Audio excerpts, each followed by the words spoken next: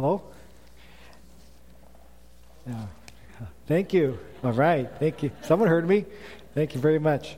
I'm going to pray first for that, and then I'll pray again for my message, if that's okay.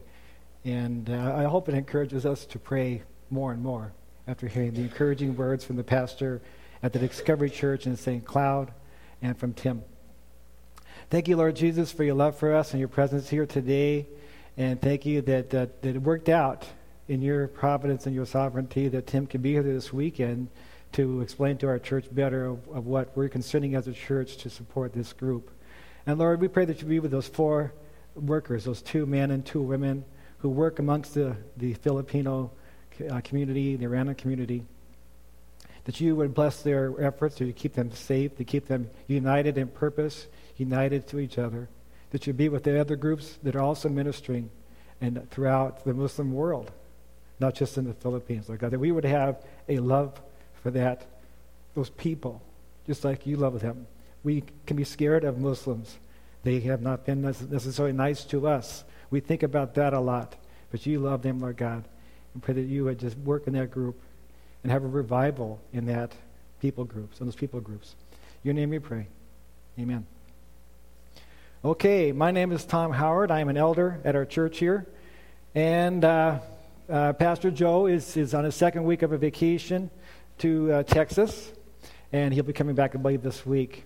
And the elder board has asked me to bring the message again this year. I've done it the past 2 years. Been able to do it 2 years ago and this year. Joe just finished a lengthy sermon through the book of Luke. He went verse by verse and chapter by chapter. He said 2 weeks ago at church, he said that it took him 20 months to get through the book of Luke. So I decided, you know what, it worked for Joe. I'm going to do the same thing. So I'm going to be going through the book of John. Okay, because I did 2 years ago, I went through the first half of the John chapter 1. And then last year I did the second half of John chapter 1. So this year, as you figure out, I'll be doing the first part of chapter 2 of John. At this rate, I'll be done in about 40 years. Okay? You do the math, okay? Okay, so without further ado, I'll read John chapter 2, the first 11 verses. Okay, on the third day, a wedding took place at Cana in Galilee. Jesus' mother was there, and Jesus and his disciples had also been invited to the wedding. When the wine was gone, Jesus' mother said to him, "They have no more wine." "Dear woman, why do you involve me?" Jesus replied, "My time has not yet come." His mother said to the servants, "Do whatever he tells you." Nearby stood 6 stone water jars, the kind used by the Jews for ceremonial washing, each holding from 20 to 30 gallons. Jesus said to the servants, "Fill the jars with water." So they filled them to the brim. Then he told them, "Now draw some out and take it to the master of the banquet." They did so, and the master of the banquet tasted the water that had been turned into wine. He did not realize where it had come from, though the servants who had drawn the water knew. Then he called the bridegroom aside, and he said, "Everyone brings out the choice wine first, and then the cheaper wine after the guests have had too much to drink. But you have saved the best till now." This, the first of his miraculous signs, Jesus performed at Cana in Galilee. He thus revealed his glory, and his disciples put their faith in him. Okay, so they say that the number one fear in America is what? Fear of public speaking, okay? You know what the number 2 fear is? Going to the dentist. I'm glad to report that it's not going to the doctor. Okay. My informal research as a physician, I think the number 3 fear is having a colonoscopy. Okay. So, based on my talking to patients about having colonoscopy. So I could tell you, I would say as my self-analysis, my self-inspection is that I've had a colonoscopy. I wasn't scared about it.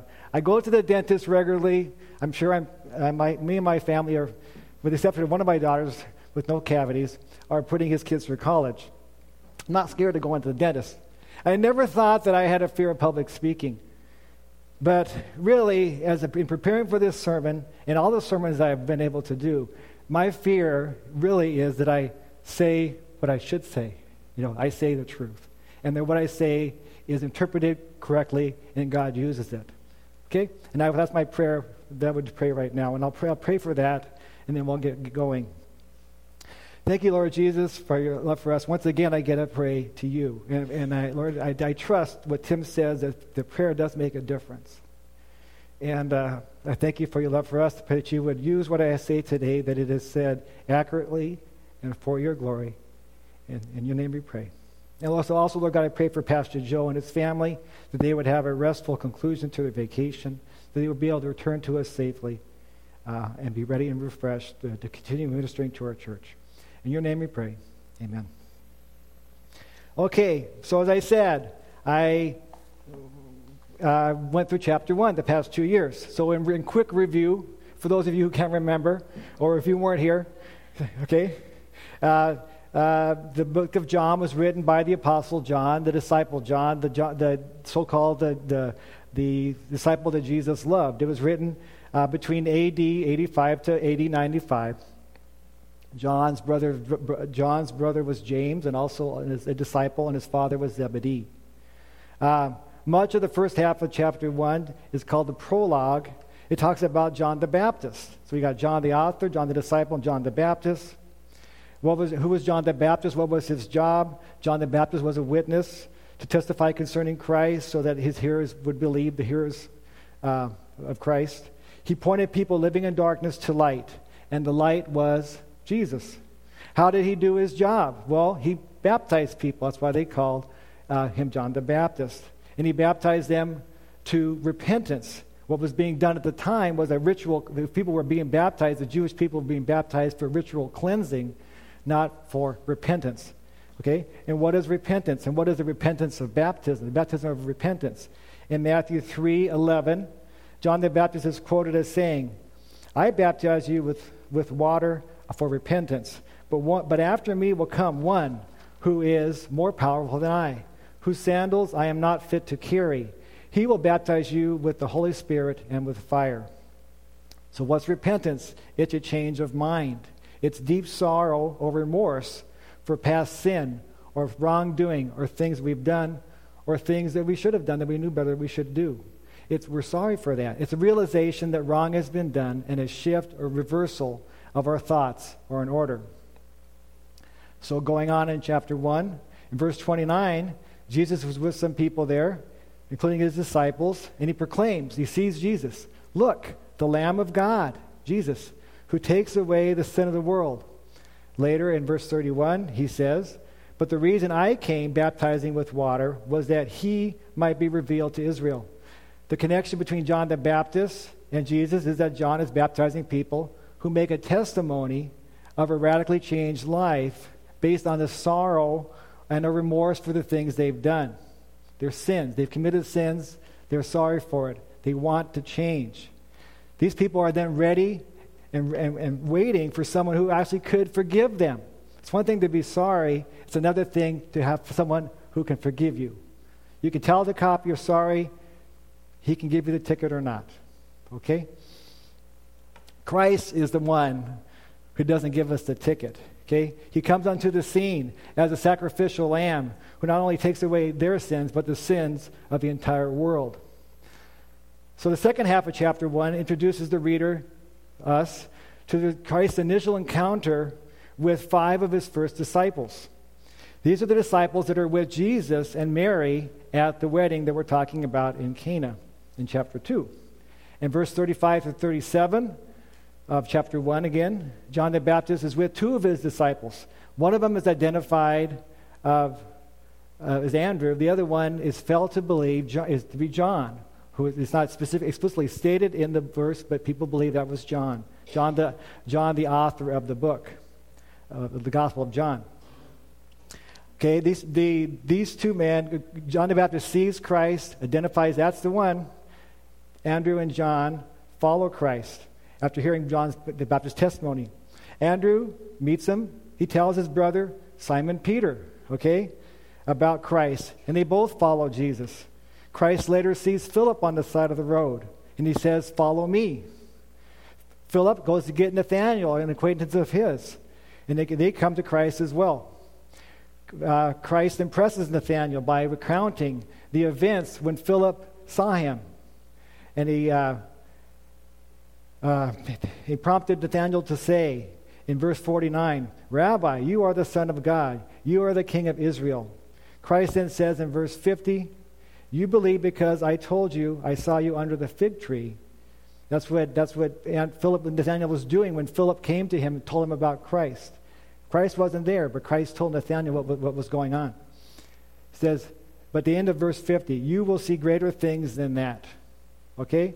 So now in the beginning of chapter 2, we see the first of many other greater things that Nathanael and the others will witness Christ doing. So we have the people who attended the wedding 3 days after the calling of Philip and Nathanael. They were in Bethany at the time. Okay? That was a 2 days journey from Bethany to Cana in Galilee. These people at the wedding, we see from our text, are Jesus, Andrew, John, Peter, Philip, Nathanael. They're not identified, but they're by name, but that's who was there in chapter 1.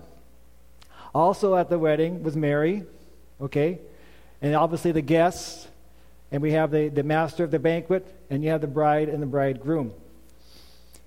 So let's go see what happens in this passage, verse by verse, in the manner that Pastor Joe has done. Okay, the first 5 verses of this passage talk about the crisis, as it were, the crisis in Cana. What is the big deal here, right? So first, before we do that, let's learn more about weddings at the time, Jewish weddings at the time. Information about this is found it's called the Mishnah, Mishnah. And the Mishnah is a compilation of oral laws and traditions that was written in the AD 200. Okay, the bridegroom and his friends made their way in procession to the bride's house. Okay, this was often done at night, and where there could be a spectacular torchlight procession. So they're going to the bride's house. There were doubtless speeches and expressions of goodwill before the bride and the groom went in procession back to the groom's house, where the wedding banquet was held. There could be a religious ceremony. We don't know all the details. We just know that their procession to the bride's place, back to the bridegroom's place, and the banquet was held. And the banquet could last for up to a week. Okay? So, what's Mary's role? Mary's there, right? What is her job there? Yeah. She appears to be more than just a guest, an invited guest at this wedding. Do we see?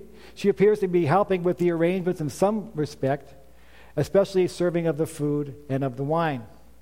So well into the festivities, we don't know when during that week or so, but she became aware of a most embarrassing situation, or a crisis as it were. Okay? The wine has run out. Okay? And there appears to be no solution to this crisis. Either there's no more wine available, or perhaps no money to buy more wine. Okay, at a Jewish feast, wine was essential. Okay? It's not that people were drunken, because drunkenness was actually, in fact, a disgrace. Wine was drank in a mixture composed of 1 to 2 parts wine to 3 parts water. This is basically a failure of the bride and the bridegroom to provide adequate refreshment for these attendees who are there for a long time. These are invited guests, and they need refreshment, and it's not being provided. This would bring great humiliation to the bride and bridegroom. Some commentators suggest that maybe even litigation might be the result of that. Now, can you imagine that? Being sued for not having adequate refreshment at a wedding. Anyway, so other guests seem unaware of what's going on. Okay? Jesus' mother seems to step in and take charge of the situation, and she informs Jesus, hoping that he might do something about the situation. So when I read this verse for years, I've always thought his answer to her was somewhat rude or unusual, or unkind. He refers to her as woman or a dear woman. I wouldn't respond to my mother. I wouldn't call her woman. I call her mother, mom, ma'am, whatever. Probably. But that, in fact, was a kind expression to his mother. Later in chapter 19 of John, verse 26, Christ is at the cross, basically, near death. And he's talking to John and Mary. And he says, "Dear woman." And he's actually making arrangements at the time for John to care for her needs after she dies. So it was a very compassionate way to refer to them, not an unkind way, even though we wouldn't refer to our mothers that way necessarily in our culture. The second part of the sentence also seemed a little bit disrespectful. "Why do you involve me?" That's what he says. Another version translates that phrase as, "Why are you saying this to me?" In Mark 5, chapter 7, there's a demon-possessed man. He says to Jesus, "What do you want with me, Jesus, Son of the Most High God?" This is the same Greek expression by which the demon is trying to distance himself from Jesus. He begs Jesus not to trouble him, not to take his demonic existence to make his demonic existence more miserable. Jesus is using the same type of expression here as the demon is to Christ. Basically, Mary thinks, why Mary thinks that the wine is his problem, and not hers. As his mother, she might think, he's my kid. This is a problem I'm sensing. He needs to do something about it. But in reality, yes, he's your child, but his true father is God, right? She really has no authority over him. Okay? It's almost as if Mary is saying, "Jesus, they're out of wine. We really need to do something about this." And Jesus says, "Ma'am, what do you mean by we?" Okay, not my problem. Okay. So, notice that Jesus did not say no. He didn't say yes. He simply reminds her of their change in roles and relationships. Okay? He is no longer her little boy doing what he should do. Jesus obeyed his mother and father, his parents. Okay? But things are changing now. He is the Messiah. Okay? He must obey his true father. And that's this flip here, right? Okay, since he's obediently following God, he is sensitive to God's timetable as well. Jesus informs his mother that my hour has not yet come. It is not yet his hour or his time. This is referring to the time of his public debut as the Messiah, the time or hour when he showed the real reason for why he came to earth. Christ had a heavenly timetable that was marked for him by God and not by his mother. Okay? So Mary hears this explanation for Christ. She tells the servants at the wedding, "Do whatever he tells you." She does not argue with him, for he has made his point. She does not plead with him. By her words, it seems that she leaves her request in his hands to deal with as he sees fit. He may not tell the servants to do anything, yet if he does, it's to do anything, he says, "Do it." They should obey, for then it is his good pleasure and done in his good time. So now we see, that's the crisis that we have here, right? So now we see how Christ solves this problem. And that would be the second part, verses 6 through 10 in the bulletin. The solution lies in using the six stone jars that were nearby. Okay? These jars they are to be used for ceremonial washings, as it's found in our Bible. Their capacity was 20 to 30 gallons each. Okay, ceremonial washing was what a Jewish person would do for purification before and after meals. Okay, in Mark chapter 7, verses 1 through 5, that talks about how Jewish people thought about ceremonial washings. They saw the teachers of the law saw Jesus and some of his disciples eating food with unclean or ceremonially unwashed hands. Verses 3-4 of chapter 7 of Mark says, "The Pharisees and all the Jews do not eat unless they give their hands a ceremonial washing, holding to the tradition of the elders. When they come in from the marketplace, they do not eat unless they wash. And they observe many other traditions, such as washing of cups, pitchers, and kettles." So knowing this, we could see why a Jewish wedding might have a substantial amount of water nearby. Okay? Nearby within the sight of our Lord, it would seem, there are 6 large jars. Okay? Jesus told the servants to fill the jars to the brim. Presumably the jars were partially full, but they topped them off. They did follow what Jesus said. They topped them off. And now we have up to 180 gallons of water that's available for Christ to act. So when they're filled, Jesus instructs the servants to draw some of the water out from the pots and serve it to the master of the feast, to the master of the banquet. Okay? Here is where Mary's words to the servants are put to the test. Now imagine if you're a servant. Those servants, they know that they know what's in those jars. They know what those jars were used for. They know what was in there, and they know what they put into that thing. And now Jesus is asking them to serve that to the master of the banquet.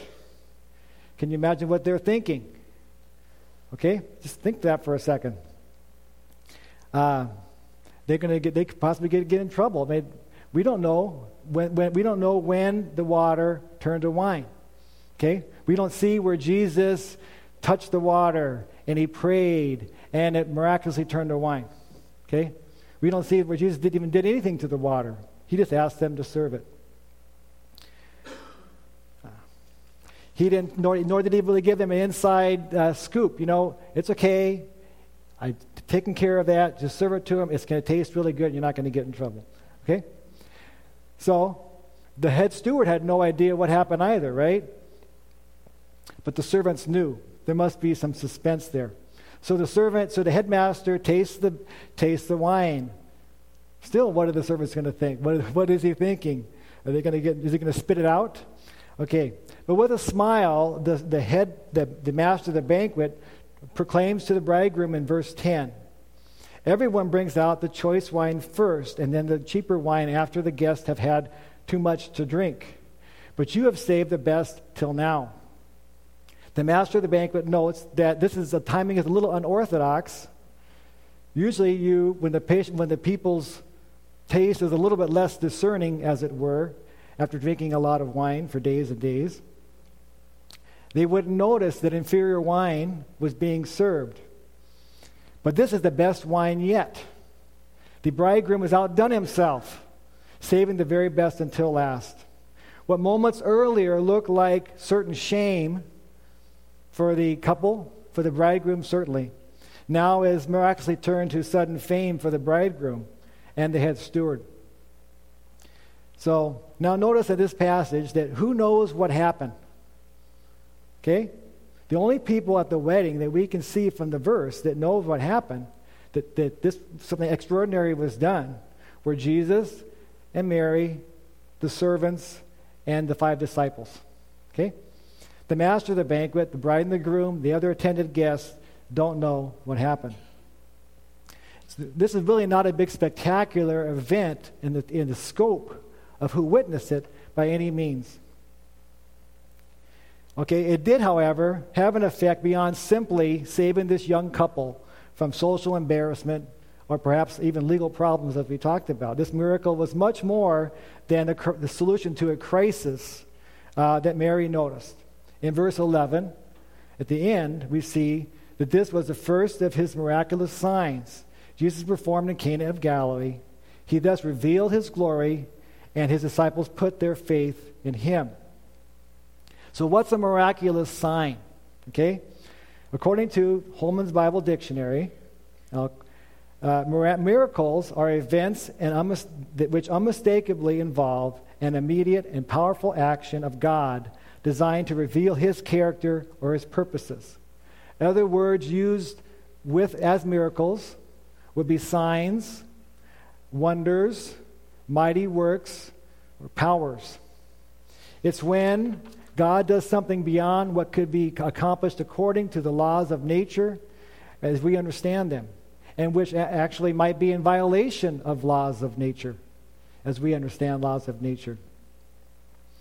It's beyond our intellectual ability to fathom or a scientific ability to reproduce. Okay? Signs, wonders, and miracles occurred in the Bible, and primarily in 4 different periods of biblical history. It occurred during the time of Moses, as the people were exiled, exiting Egypt into the Promised Land. It occurred during the time of the prophets Elijah and Elisha. Quite a few miracles happened then.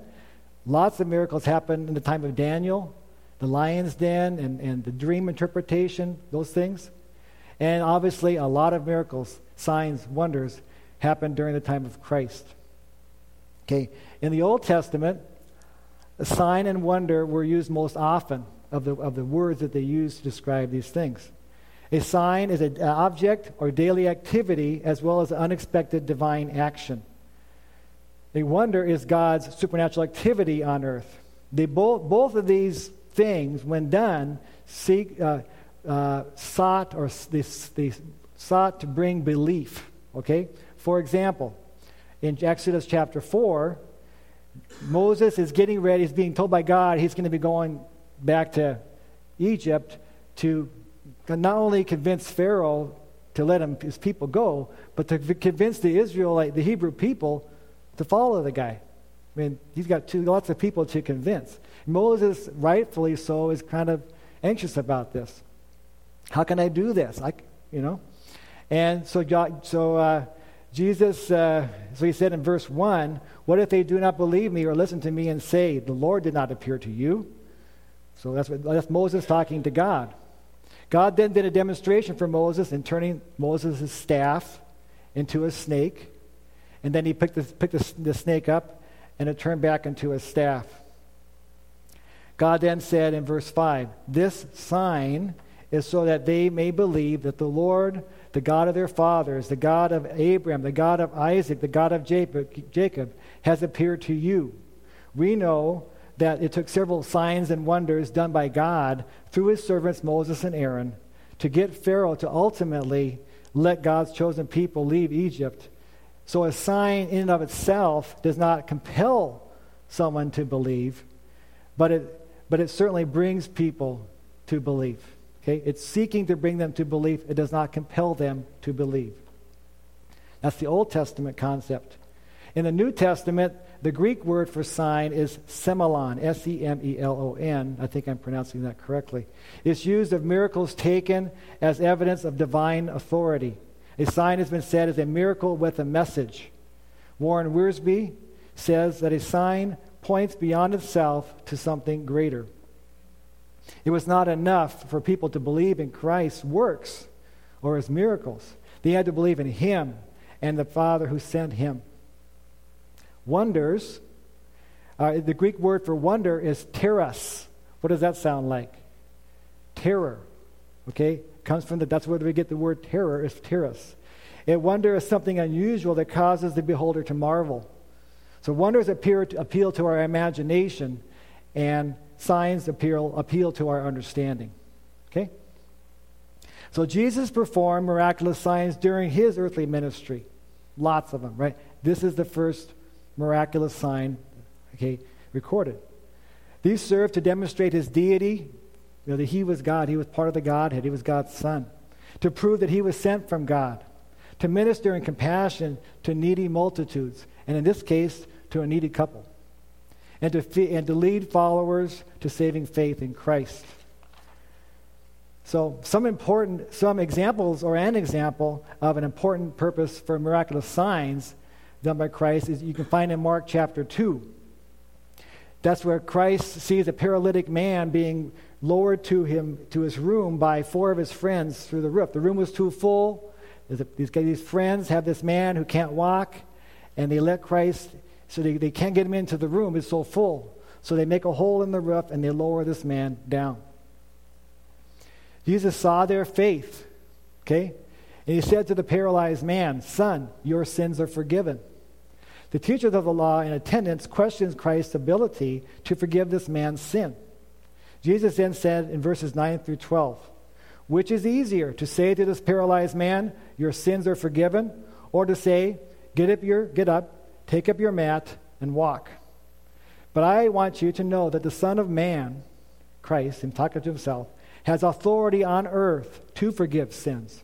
So he said to the man, "I tell you, get up, take your mat, and go home."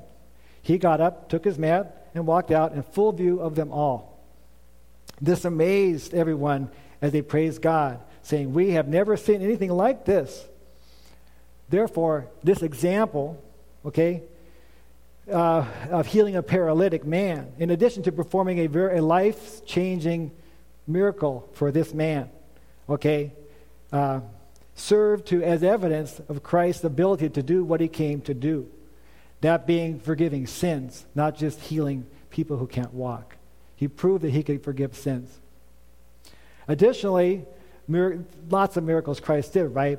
Think of the miracle of him coming to earth in the first place, a virgin birth and all of that involved with that. Think of him being raised from the dead or the resurrection, how miraculous that is. Think of his ascension back to heaven, And I'll quote from a Wycliffe Bible Dictionary about this, and it's a little high language, but please bear with me, Without the miraculous element, Christianity would have no message, no solace for our age.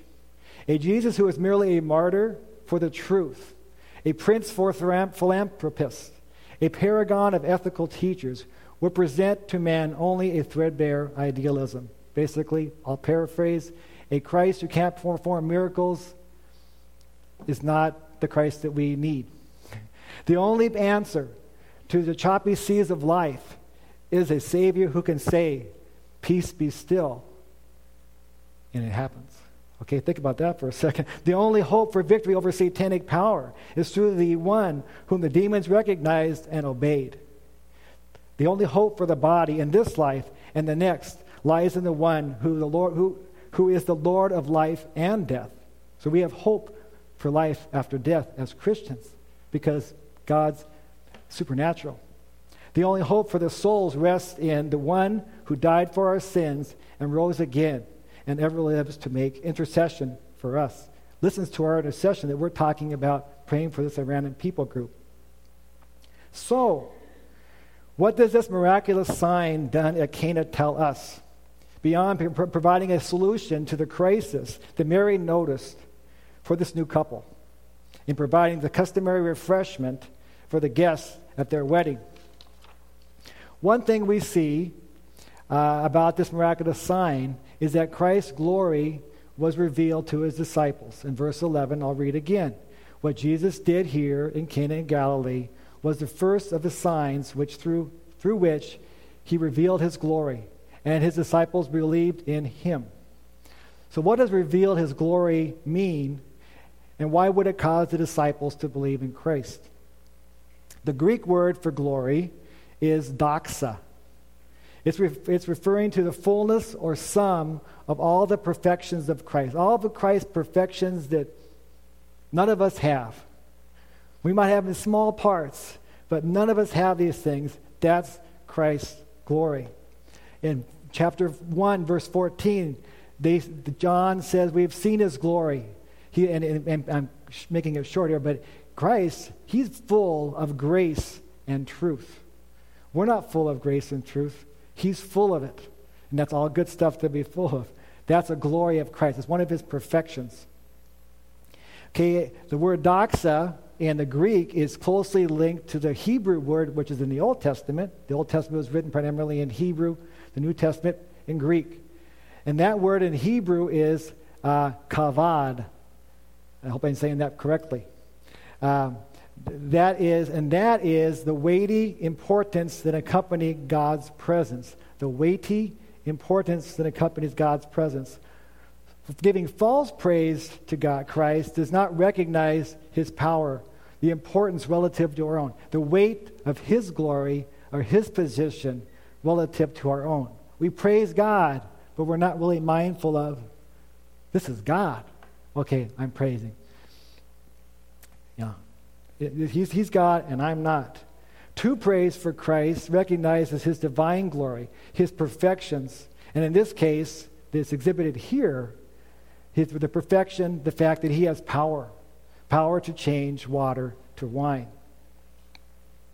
So the weight of Christ's glory, from the Hebrew sense, is immense, even though it's revealed in a rather unspectacular manner. This is an unspectacular change of water to wine, and it was very, would you say, inconspicuous. Very few people saw it. Okay? However, it was still glorious nonetheless, and the disciples recognized that. So once they recognized it, because Christ revealed it to them, okay, they believed in him at the end of verse 11. That can also be correctly translated, the disciples put their faith or their trust in him. Belief and faith and trust are all the same meaning, okay? They certainly they already expressed some interest in Christ. I mean, they followed Christ from Bethany to Cana. They said they were invited guests, but they still came with Christ. Christ had already impressed Nathanael, and by telling him something pretty cool that he knew what happened to Nathanael. So there was something they knew about Christ. But now they got the inside look of Christ turning water into wine. This results in them believing in Christ. They put their faith in him, and they started to trust him. Okay? This is the initial faith of these 5 men. This faith would be developed and tested as they experienced Christ's revelation to them. They walked with Christ for about 3 years, right? Revealed who Christ was and what he came to earth to do.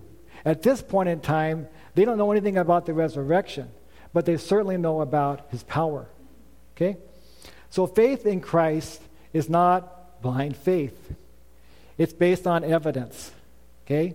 The 5 disciples actually see Christ do something miraculous, and John gives us an eyewitness account of this for us to read today and forever to help us put our faith and trust in Christ as well. But the evidence is not an end to itself. The gospel must be heard and understood before saving faith can happen. Faith occurs when someone moves from the evidence and calls upon or asks Christ to save us. Okay, in Romans chapter 10, verses 9 through 10, it says, "If you declare with your mouth Jesus is Lord, and believe in your heart that God raised him from the dead, you will be saved. For it is with your heart that you believe and are justified, and it is with your mouth that you profess your faith and are saved." So, in conclusion, the miracle of changing water into wine seems to be an unspectacular, inconspicuous miracle. If we mistakenly look at it as just for what it accomplished for this couple, okay? However, it's my prayer that when we see what it accomplished spiritually, we have a deeper appreciation for this miracle, that we will appreciate Christ more, that we will understand Christ's glory correctly, the weightiness of it and his perfections, and what we are relative to that, and we need that, okay? That we understand it correctly, and that our faith and trust in him will be reinforced, those who are believers. For those of you who aren't believers or aren't yet, that it will begin, just like it did for those 5 disciples. I'll close in prayer. Thank you, Lord Jesus, for your love for us. Thank you, Lord, that it was just a blessing to open up your word and to understand it better myself. I pray that you would be glorified in what has happened today, and that you would just be with Pastor Joe once again as they're returning. Lord, you be with the ministry of this church and this community, and then the different people here, and the influence they have, and the friends that they have, and family, that they would just really be encouraged to share the good news of you, and the Holy Spirit would use that for your glory. In your name we pray. Amen.